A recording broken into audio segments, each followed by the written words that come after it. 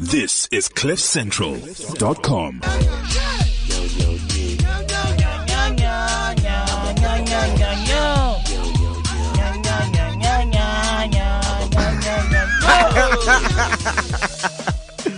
Sorry, can you just do that again? That was nice. I like that. Just do that again, please.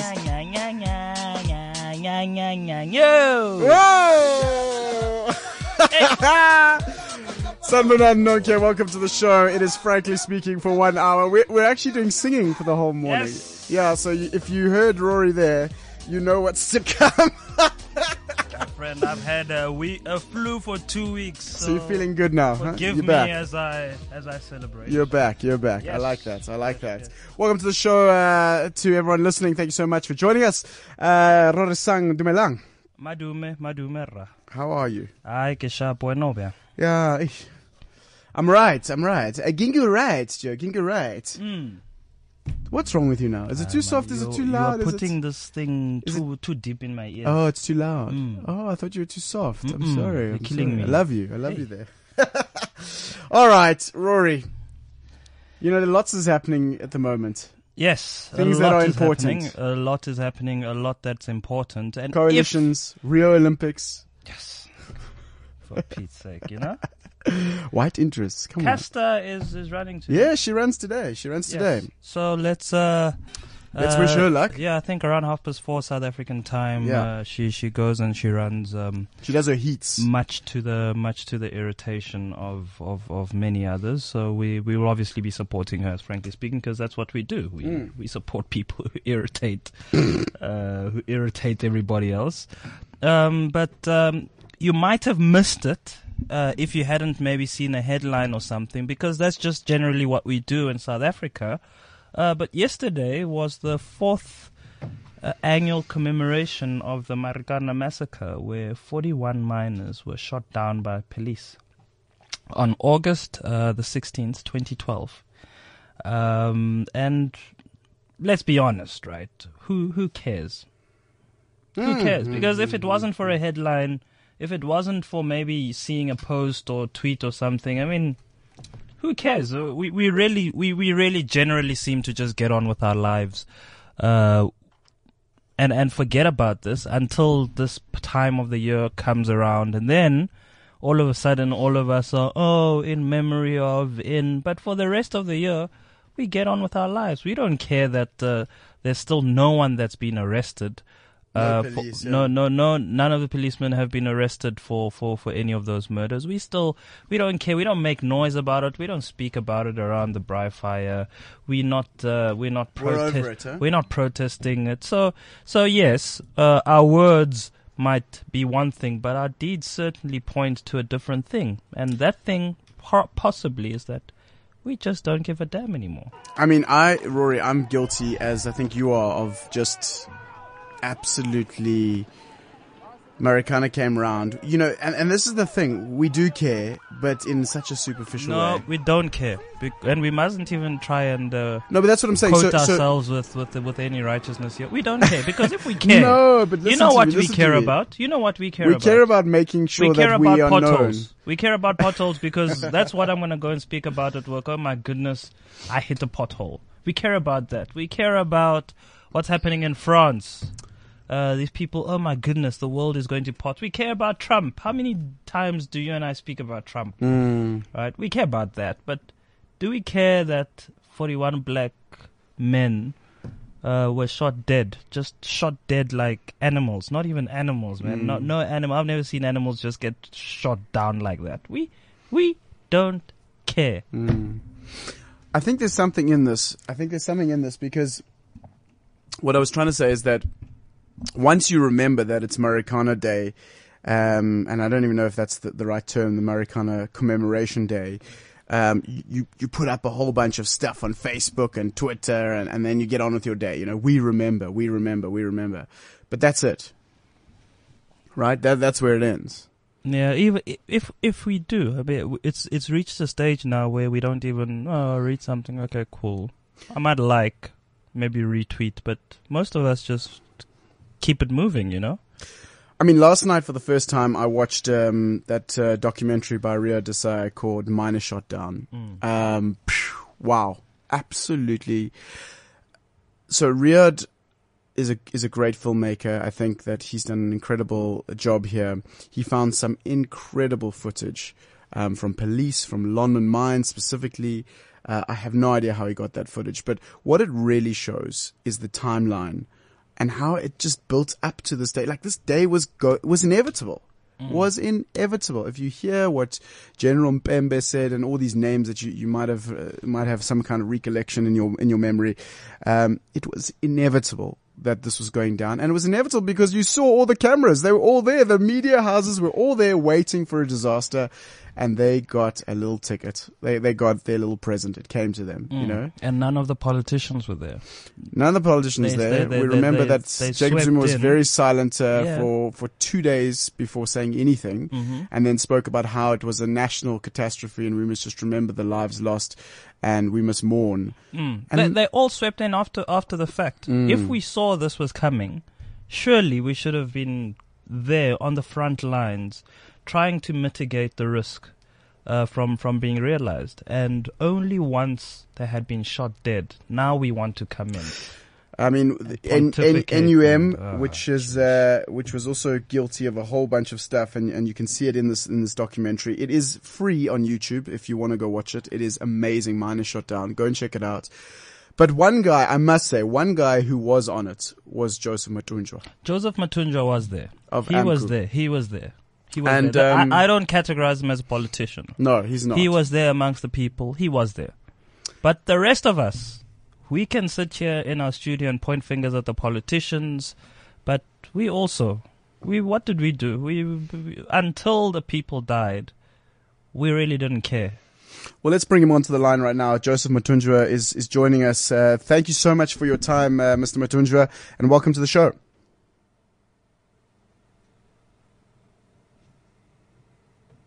Joseph, are you there?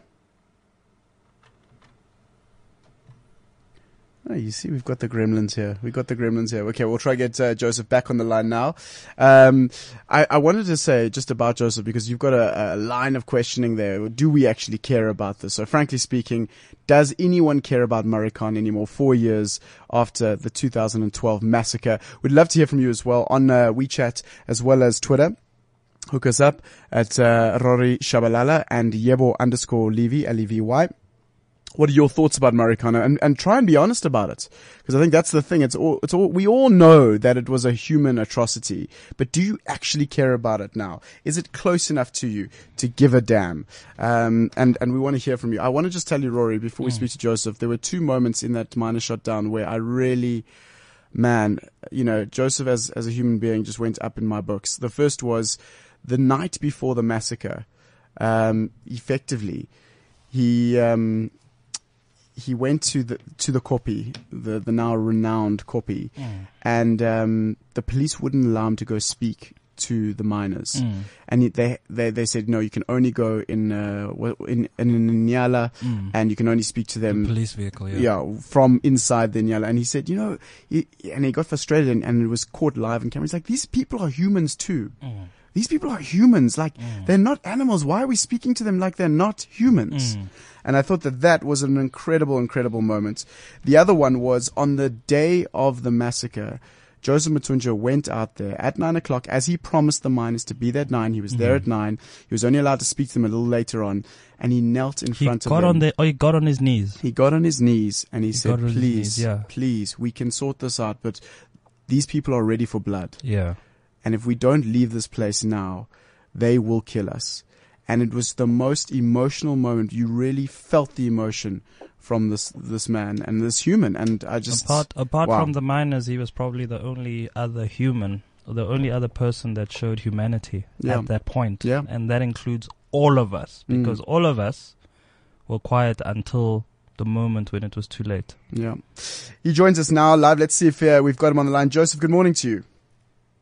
Hi, good morning, and to your guests and to your listeners. Thank you so much for joining us this morning. We're speaking about Marikana, obviously the commemoration yesterday, and we're asking the question, and it's a very difficult question, but does anyone care anymore about Marikana? You were there. I must just say that you are an inspiration and an inspiring man, and someone who I really look up to, because in those moments leading up to 2012, you were there, you were amongst the thick of it. And I feel like you were the only voice of reason in that space. So thank you for caring. Thank you very much. And it's so humbling. And I think everyone, if we can serve people selflessly, we can achieve a lot of things just to come out in our comfort zone. Yeah. I believe that as we are on earth, we are here for a purpose. Yeah. So we are very thankful if we realize that purpose before we left this planet Earth. Mr. Mathunjwa, let's get into it. Where are we today as far as seeking justice for the people of Marikana and the families of the fallen comrades there? Yes, I'll start by saying, really, the 16th of August 2012, it was the darkest moment in our post-democratic society,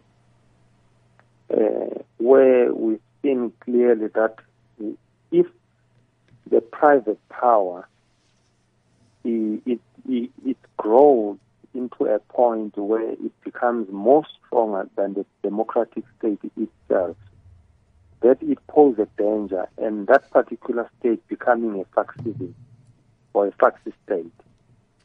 And then it is very dangerous for a democracy, as we have seen at Lonmin, that the power of the monopoly capital had much say in the government, where then it resulted in this massacre. In 4 years where we are, there is nothing much tangible that one can pinpoint and say, yes, we have achieved. You go to Marikana, you look at the community, there's still shacks, there is no infrastructure, there is no development whatsoever. And with the things that we requested, we appealed to the government, for instance, pay the compensation to the victims of Marikana, the injured and those that the widows. Nothing has happened. We requested that the 16th of August should be declared as a public holiday. It was never listened to. And furthermore, we requested for an apology, the list, to come forward and apologize to the families and the victims, and also apologize to the nation. Because really, if you look back of what Tatu Madiba and other leaders, the liberation commission, that they struggled for this country to have this constitutional democracy, really it was an insult.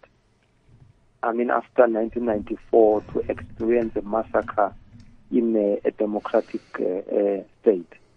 Mathunjwa, let's get into yesterday and the events of yesterday. We have here an audio clip of Ben Magara, the Chief Executive Officer of Lonmin, speaking. We just want to play it quickly and then get your comments on whether what he's saying translates into what we've seen since 4 years ago. That the living conditions should be better. I know very well that the living conditions that some of you are living in are not good enough. They require a step change. And I can assure you, we continue to work hard to improve that. If you visit Korea today, you will see the infill apartments that we have built. If you go around what we are doing, I know it's not yet enough, but as I say, we should not forget that we lost 6,000 of our colleagues last year. So we have to sit back with our majority union and prioritize and say, what can we do first? And what can we do second? But I want to thank you again, as employees of Lonmin, that all of us must reflect and say, 2012, August 2012, was a week that changed our lives. And what have you done yourself every day to contribute to a better South Africa, to a better Lonmin? because us at Lonmin, we dig to improve lives. So thank you very much for listening to us. Thank you. Bab Matunjwa, that is Ben Magara, the CEO of Lonmin, speaking there. He touches on a number of points. He says they've been working hard. He says that they've built apartments and so on, which you've said that the people of Marikana haven't really seen anything tangible. And then he ends it off by saying, all of us need to do this, as if there's a collective responsibility. How do you feel about that? About Lonmin embracing everybody as being responsible. Do you see the workers and the unions as being collectively responsible, along with government and the company, for fixing what was essentially broken on that fateful day? I think it will be just generalizing for Lonmin to suggest that one are the ones that are owning the means of production at the end of the day. Two, what can we contribute that is different that we've been contributing? What has the workers been contributing until such time they met this brutal force by the state? So we've been contributing. Workers, they've been cooperating, contributing towards building this country, building these industries. But at the end of the day, the cherry on top was the R5 bullet that they met. So therefore, to say there is a progress based on what? On migrant labor system that was designed for the majority of black mine workers. Why the workers are not been assisted to build the proper family houses where a family will move out of the hostel, because those apartments it's like a crawl. They are, it's a line of a long hall with different compartments. There's no privacy, there's no proper space to play for children, there's no recreation, there's nothing. It's a hostel. It's a modern kind of an hostel. I don't know. We don't appreciate that. Everyone wants a space at the end of the day. Yes, they donated the land for the government to build those units. You go to those units at Korea. Come on. It's another Cape Flat of some sort, where there is no facilities whatsoever, no space for the children. It's not a conducive space for a human being to live and to bring up his family in that kind of a space. But Matunjwa, just another, there is of course another side to this, which is the fallen policemen and the security guards. What has been the role of the union? Because in those families there's also tears, particularly the security guards, who are probably caught in the middle of a battle that ultimately they are not very different from the miners who are striking. They are working class people who also come from similar conditions as the very miners, and they were killed as well at what's alleged to be the hands of miners. What has happened, perhaps even from your side, in terms of correcting that? Yes, as you will recall, during the Palam Commission, retired Judge Palam Commission in Rustenburg, I still remember I was in the witness box or witness stand. We announced that AMCO will set up an AMCO Trust Fund, of which indeed we launched it yesterday, which is called Marikana Massacre AMCO Trust Fund. And then we put 2 million in opening, just to open an account. And then in this account, as AMCO, we have recognized each and every soul that was lost before the massacre, including the security, including the police, including the members of the National Union of Mine Workers. Wow. And the family. So we committed as AMCO that we will build 44 houses for these families. We don't want to distribute money, but for those that have got a formal structure, then the trustees will decide, will engage and interview them.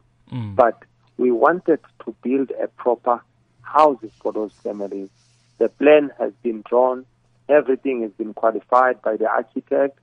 On the 9th of August, we've been to Eastern Cape to tend the thought for one of the families, of which those houses will be built across the country.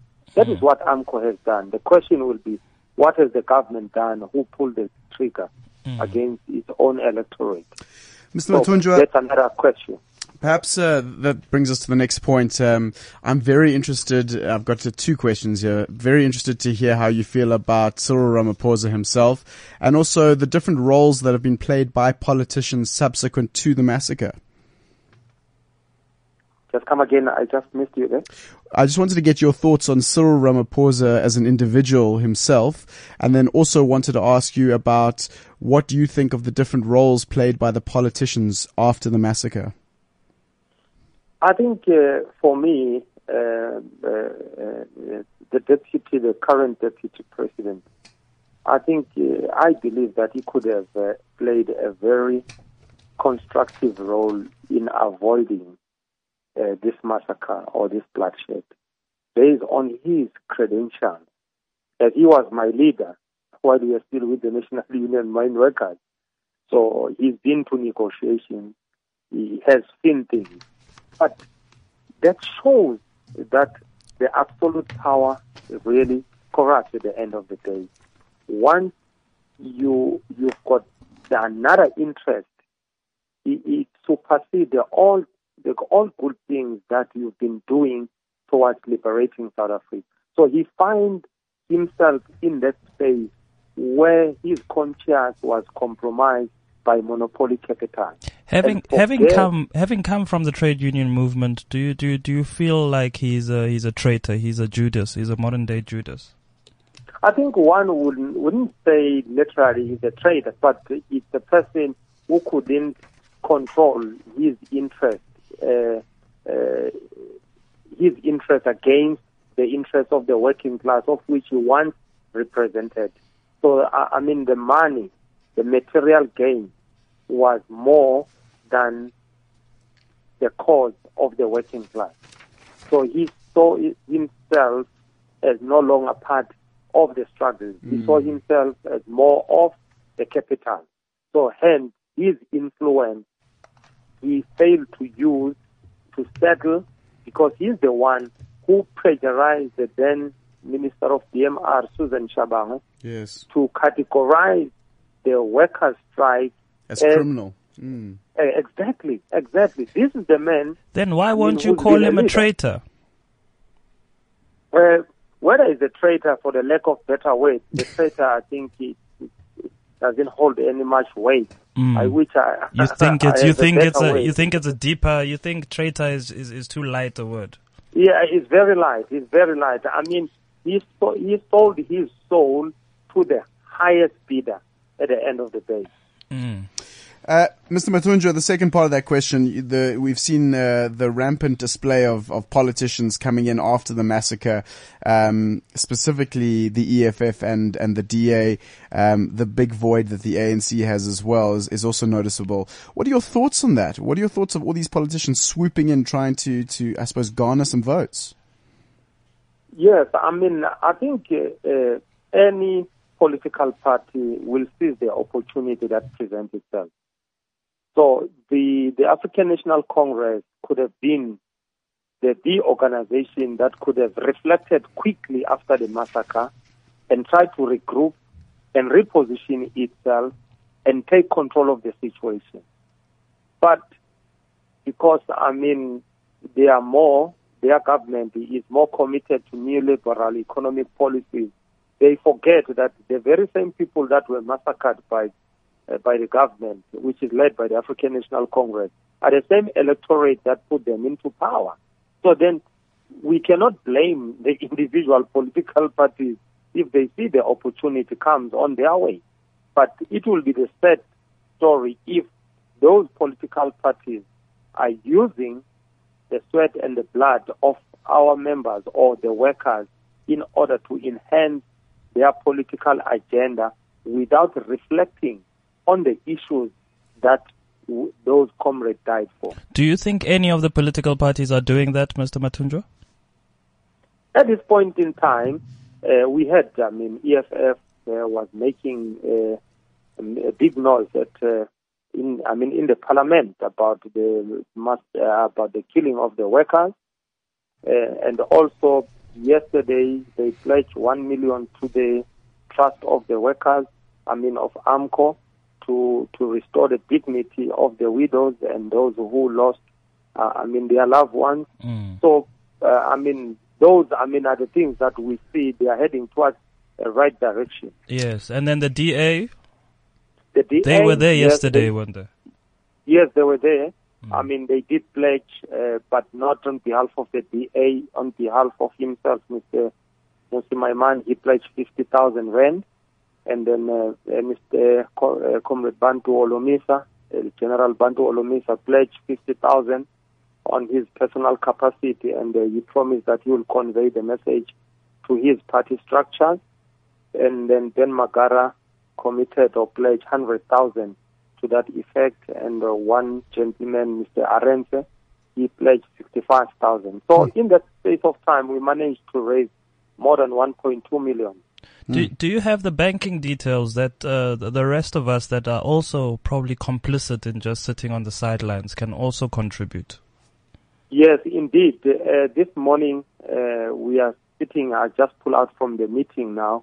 We are finalizing all those details that in our website there must be this page and with all the details. But however, since I'm speaking to you, I'll make sure that I phone your office or your producer to extend that account details of the.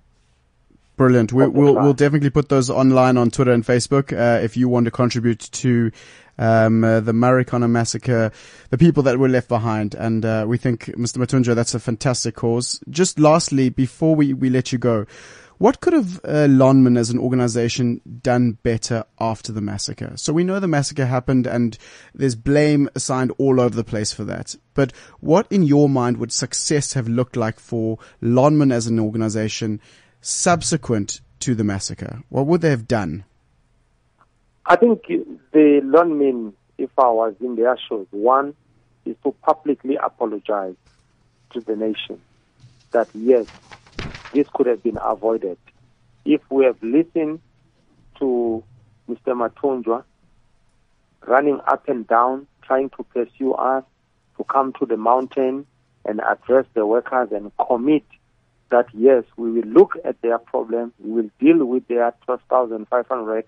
Hence, the workers were very clear that we understand that the company cannot have 12,500 at the goal, but we just only want a commitment that when we leave this mountain, the negotiations will start, of which then they failed. Secondly, Lonmin should have maybe said all the widows, they are going to be paid while they are at home, not underground, not working in the mine, until pensionable age.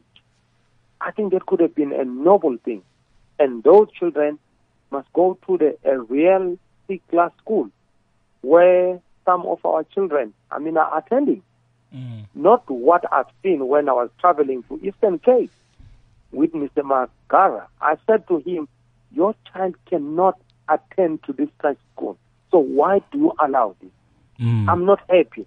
And he made commitment that he will put another 4 million, which is still peanuts. I'm still going to have a meeting with him to reflect on yesterday's commemoration, what the people have said, or how can we take forward.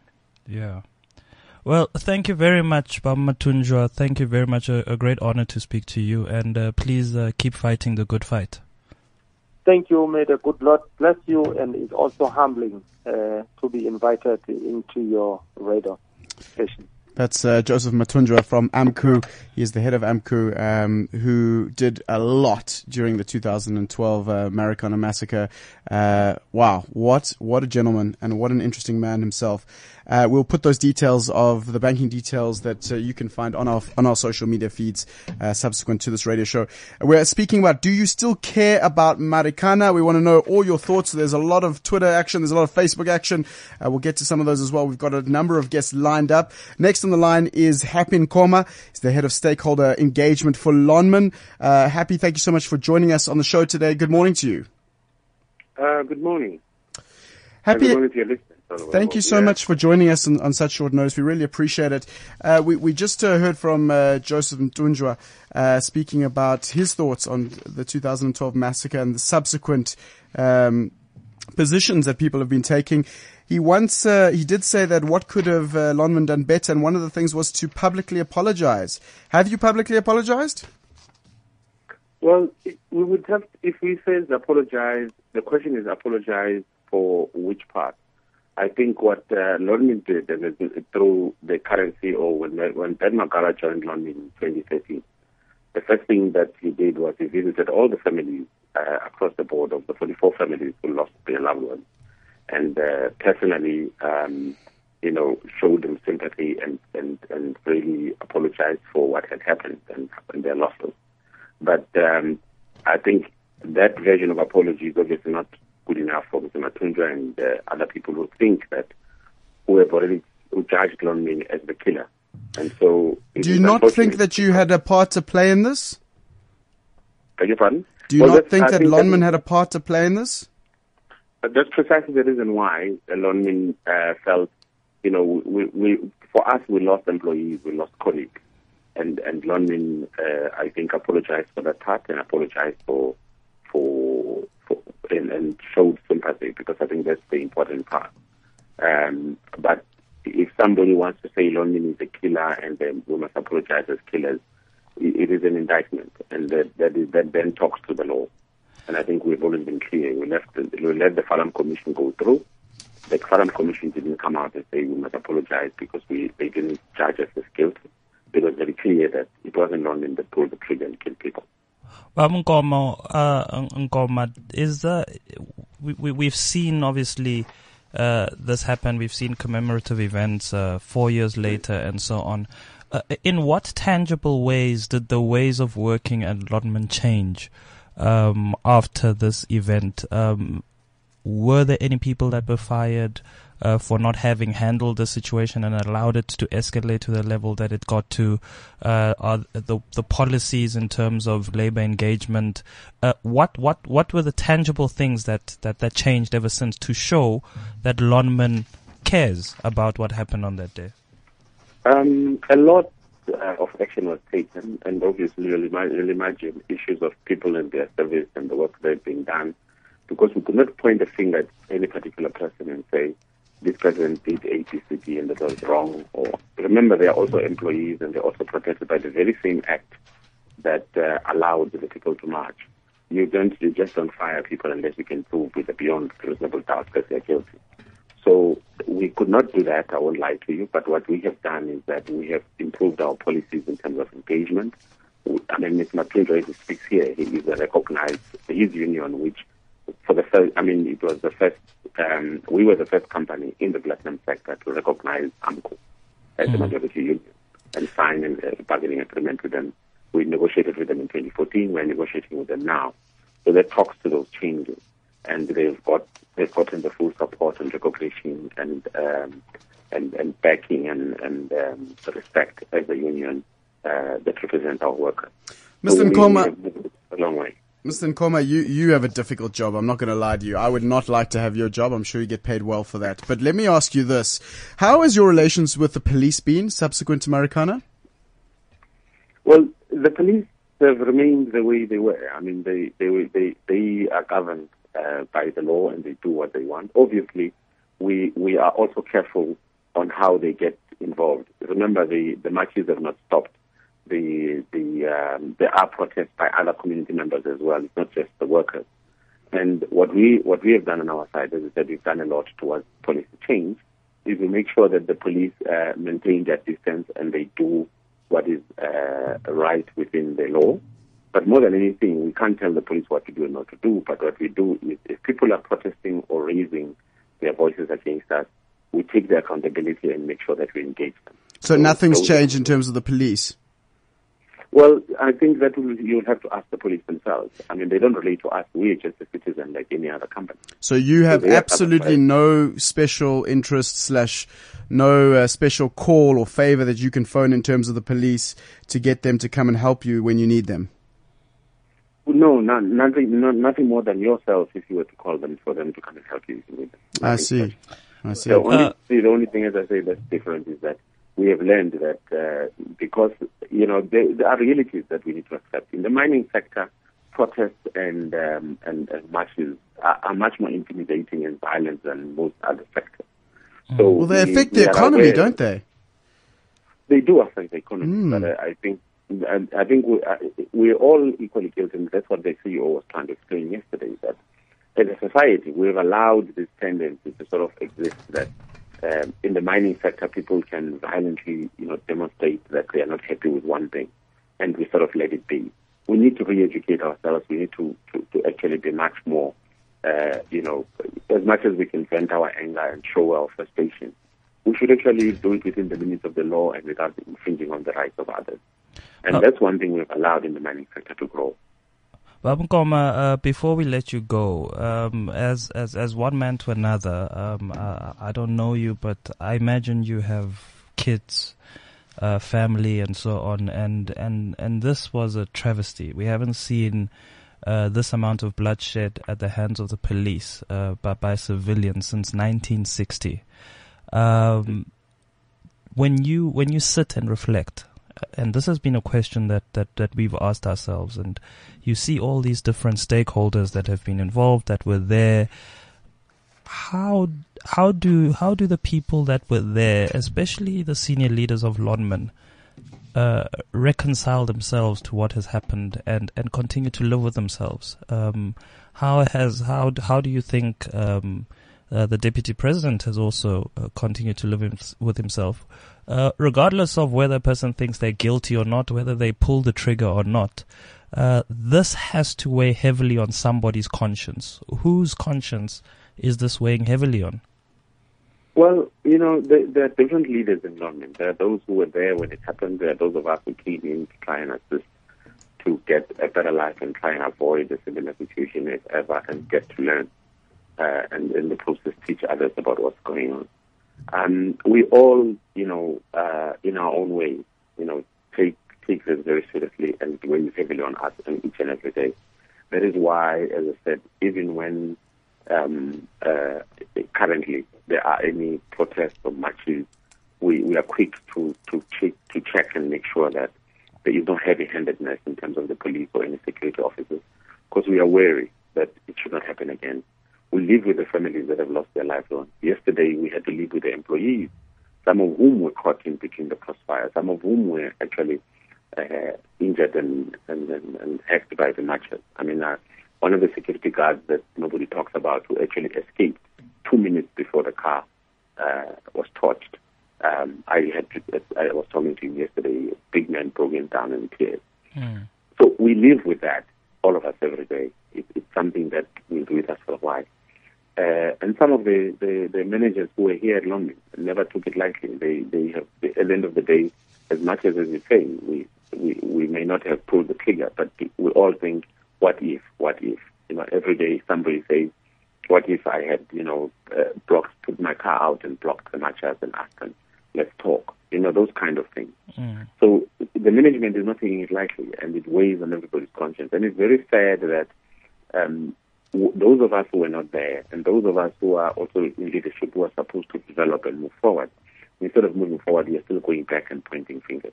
And that's the sad part, that we are not seeming to learn and want to grow, because the people who are directly affected, one way or the other, will not heal if they keep on being reminded, so and so killed your people. Instead of do you think the EFF needs to take responsibility for that? Are you specifically referring to the EFF as an example? No, I won't single out an organization. I think we as London, one of the things we've done is said, we have taken the responsibility. We have gone beyond what would have been our direct, reaction as a company to make sure, for instance, the children are looked after, they're given a better education. We have actually become the parents of these children. Because we don't want them to, we even take them for counseling. We watch, we have the people looking after their school performance, their behavior away from school, all those things, because we realize we don't want the effect of the state to continue beyond 2012. But at the same time, other stakeholders who are there, whether it's community leaders, political leaders, need to actually work with us. We're not interested in scoring points. We want to repair and fix this because it is a South African problem. As much as it happened in Marikana, the housing issue that everybody talks about is not a Marikana issue. It's a South African problem. And if we stop blaming somebody and start taking responsibility, we are actually saying some other leaders, some other mines, some other companies away from where we are, off Marikana, out there in Joburg, in Carltonville, should learn and realize that these issues, the government as well, housing will not just be solved overnight and by one individual. Some basic issues, like it takes you 3 months, 3 years to just get a zone approved to develop a site. Those kind of things are government issues. They need to be addressed. But we'll never address them if we are all not taking responsibility. We're busy waiting to point the finger at someone. Well, thank you very much, Babahappy Nkomo, for joining us at such short notice. Sorry, my words are escaping me. Head of Stakeholder Engagement at Lonmin. All the best there, and please, asking you as one human to another, please do right by those miners. What's happened is a tragedy that should never ever happen again. Well, really, we're working on that, and thank you very much for the opportunity. Thank you. Happy Nkomo, head of stakeholder management at Lonmin, total and utter bull. Why? It's okay to now he's talking about the government should do this and the government do. In 2012, leading up to that massacre, there were emails, there were phone calls to Susan, to Cyril, to all of the people in government to say, please help us, and they did. So he's bullshitting us, and I can't deal with this guy. But he can't do anything about what happened in 2012. No, but he must stop. Do you think? How do you think he's behaving in relation to the way forward? The way forward is for every single one of us to take accountability. Yes. Right? About what is in our control, not in what's government and Carltonville. But they said they are putting money there, whatever. Come on, Rory. It's political bullshit. Let's be honest. Give me an idea of what you would want to see Lonmin doing. I would want Lonmin to actually go and speak to people, have hearings, public debates all the time to go, look, we did wrong. We actually did wrong. And you believe they're not doing that? Completely. Listen to what he said. The economy is the biggest issue. He realizes that they have a stronger power hold because the economy relies on mining. And that's where it ends. I hear you. Anyways, let's speak to someone else who's deep in shit as well, because they're doing coalitions at the moment. Mabine Siabe from the DA. Good morning to you. How are you? Good morning to you. I don't envy you, because the Lonmin gentleman, Mr. Happy Nkomo, has pissed Andrew off, and now he's just baying for blood. Good luck, man. I'm gonna sit this one out. No, Mabine, I'm not gonna be horrible to you, I promise. Mabine, you we saw yesterday the commemoration happening at Marikana. We saw Mmusi Maimane personally funding 50,000 rand in his personal name to the fund of the Marikana miners. We then also saw something happen in your backyard in Sea Point, where the crosses that commemorate Marikana were taken off and fines were given to the person who put the crosses on the promenade. Does anyone care about Marikana? I mean, is it just a waste of time, and it's getting in the way of tourists loving the promenade in Sea Point? No, definitely. I mean, but we must also separate the two issues. That was a city of Cape Town issue, not a DA issue. Whilst we do run the municipality, there's a certain mission between the party and the state. So that's an issue that you'll have to take up with the city of Cape Town. But definitely the Democratic Alliance is fully behind ensuring that the 16th August commemoration gets the respect that it requires. I mean, when last year we had presented to Parliament a bill, or rather petition, to ensure that some sort of compensation fund is set up by Treasury to ensure that the kids, the widows, and various victims of the massacre at Marikana are compensated so that kids can go through school, mothers are able to put food on the table, and that those who are injured are able to get the necessary medical attention. Mabine, I was going to sit this one out, and then you said something that just sounds like a cop-out. You say that there's a difference between the city of Cape Town and the party that's the DA, yet you are constantly on the ANC's back as though they are government, and you refuse to see that separation where ANC is concerned. Come on, surely you can do better than that. Surely you can take responsibility here and say we are the ones in government in the city of Cape Town, and what happened yesterday was either right or wrong according to what you believe. Well, I'm not fully abreast of the situation and the circumstances surrounding it, but my understanding is that there were bylaws in place, and those bylaws must be upheld. But at the end of the day, we're a party that's always separated party and state. It's the ANC, by their own design, who have wanted to make their party and the ANC one and the same. Therefore, it's only right for us to go at the level in which they're engaging. They can't come at us and talk about the DA and the city of Cape Town being one and the same, because we apply the rule of law, and we apply separation of party and state between the city of Cape Town and the DA. In fact, wherever we govern, we don't mix the two. So, as a party, if this happened, so you're not versed with the facts of the issue, but if this happened and people went out and put crosses on the promenade, and a certain gentleman by the name of Roscoe Palm was given a 1,000 rand ticket, as a DA, what would your position be? Would you consider that a bit insensitive? Bylaws granted. Is it a bit insensitive just for us to commemorate the largest killing of civilians at the hands of the police force since 1960? As a party, I mean, we've always advocated for the need for the state to receive the necessary respect that it deserves, and we've also put forward various solutions to ensure that this never happens again, because we can't have a situation in democratic South Africa where the plight for dignified life is treated in a criminal matter. And we must be sensitive to these ideas. Perhaps now we need to look at the bylaws that govern the city of Cape Town. This is not the city of Cape Town, these are bylaws that exist in various municipalities across the country. So perhaps in this regard we need to look at it, but we also need to say that by law enforcement officers were also doing their job. But I mean, at the end of the day, it doesn't take away from the fact that a tragedy happened at the hands of a democratic state, and that at this point there still hasn't been any accountability. Those who were at the forefront of ensuring that this matter is mitigated in the way that it was have not been held accountable. No one has gone to the people of Marikana and apologized for what has happened here. Government has dragged its feet in establishing this compensation fund. Yes, this is the same government that will approve budget that will allow for the president to build a mansion in Uganda.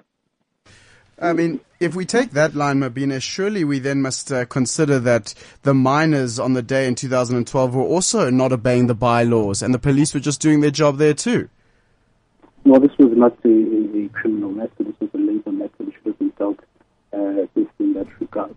Everyone agrees. I don't think there's anyone that disagrees that there was undue force that was used upon the police. There was a concoction of relationships between the state, business, and government that resulted in this. We would want to see a peaceful ending to what happened in Marikana, not the way it was done on that fateful day. You see, my problem is that, Mabine, while it's very easy not to relate those two issues, and maybe we can't, maybe we're being a bit horrible, and this is probably not a headache that you need on Coalition Day. But let me ask you this, when politicians just follow and toe the line, and say, oh, this is the city of Cape Town, or this is a party thing, and don't actually put their personal beliefs on the line, don't you think we lose something? And therefore, don't we then inevitably get down to the road of Marikana, because everyone is just towing the party line, throwing a finger somewhere else, and not actually, Mabine, I want to hear from you. You're saying when you heard that news about 1,000 rand fine and a bylaw, you were like pissed off, man. It's bullshit. It's total bullshit. Forget the party line. Forget the party line. I know what the party line is. You've told me. Thank you very much. I'm separating the party and the individual. Mabine. Yes, granted be that as may, but you didn't invite me here to speak on my personal capacity. I'm inviting you to speak on behalf of the Democratic Alliance and its leaders.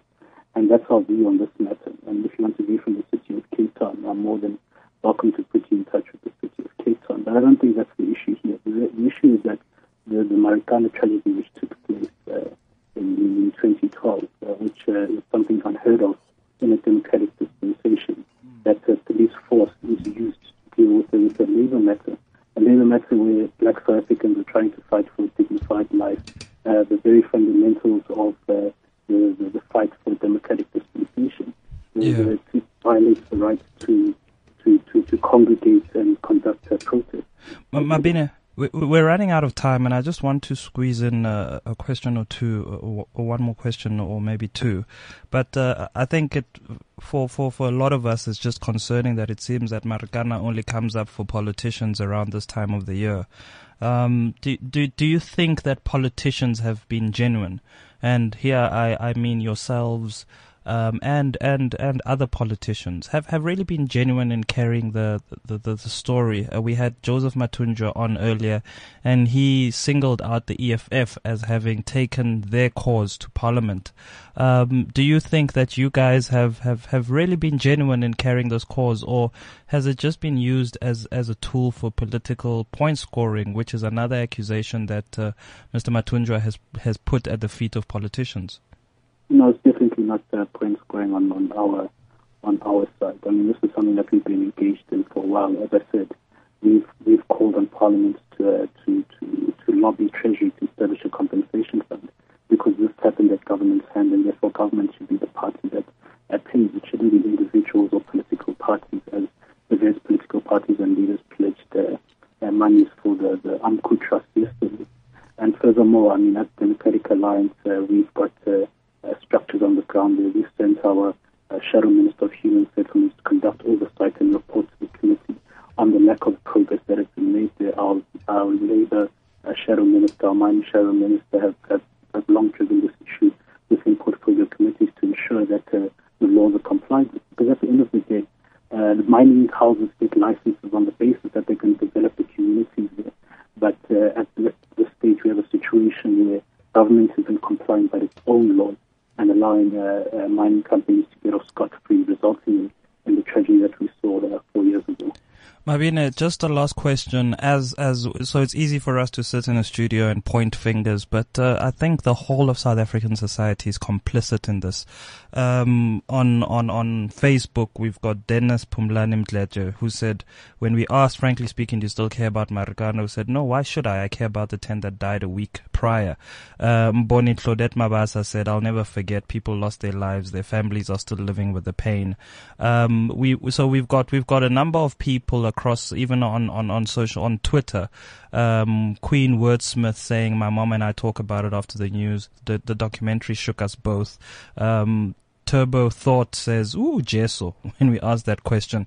How should the rest of us be responding? It's easy for us to point fingers at yourselves and so on, who are in the arena, but how should South Africans, ordinary South Africans in practical terms, be playing their part in making sure that the lives of those that died in Marikana were not lost in vain? The situation is that those responsible for what happened at Marikana in 2012 are still holding high office. They still walk the streets and address communities. But we have a case in point where really the power that South Africans have is at the ballot box. And they showed that power in Rustenburg, where they rejected the ANC's majority there. The ANC doesn't hold a majority in Marikana. They don't hold a ward, or the ward that Marikana is in. So South Africans have shown that they're tired of the status quo. They've shown that they want something different, and they've shown that at the ballot box. And it's also important that South Africans are aware of what's happening in politics by educating themselves and engaging in the politics of the day, because at the end of the day, politics affects us all. Mabine, thank you so much for joining us. I know it's a very, very important day for you. Good luck for the coalition discussions going forward today. And we appreciate your time. And listen, I just want to say I've never seen so many white people love the EFF as much as they do today, hoping that a coalition goes through. So congratulations, good luck, and we look forward to speaking to you further. Thank you, Chapsi. Except maybe now about fair position, about guy something, about guy. Give us something. What's happening? You're such a good friend of the show. Give You're us such a something. good friend of the show. About guy mayorship ya Tshwane da. Sharp. At least he's from Pretoria. Mabina, thank you so much for joining us. We appreciate your time. Thank you and good morning.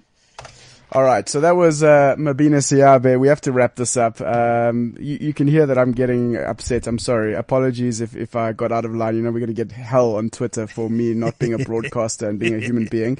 Or maybe not, just because of my white privilege. So that's cool too. But listen, frankly speaking, if you missed any of it, catch it on cliffcentral.com/frankly speaking. The podcast, Does Anyone Care About Marikana? We heard from Joseph Matunjwa, who is an absolute legend. We heard from Happy Nkoma, who is the stakeholder engager for Lonman. God help all our souls. And we heard from Mabina Siabe as well, talking a little bit about the DA's perspective on it. We missed out on Mbuyiseni. Unfortunately, we ran out of time, but we do appreciate the fact that he was available for us. And we'll keep on these conversations. Asambe. That's it, man. Asambe, we got to get out of here. This is cliffcentral.com.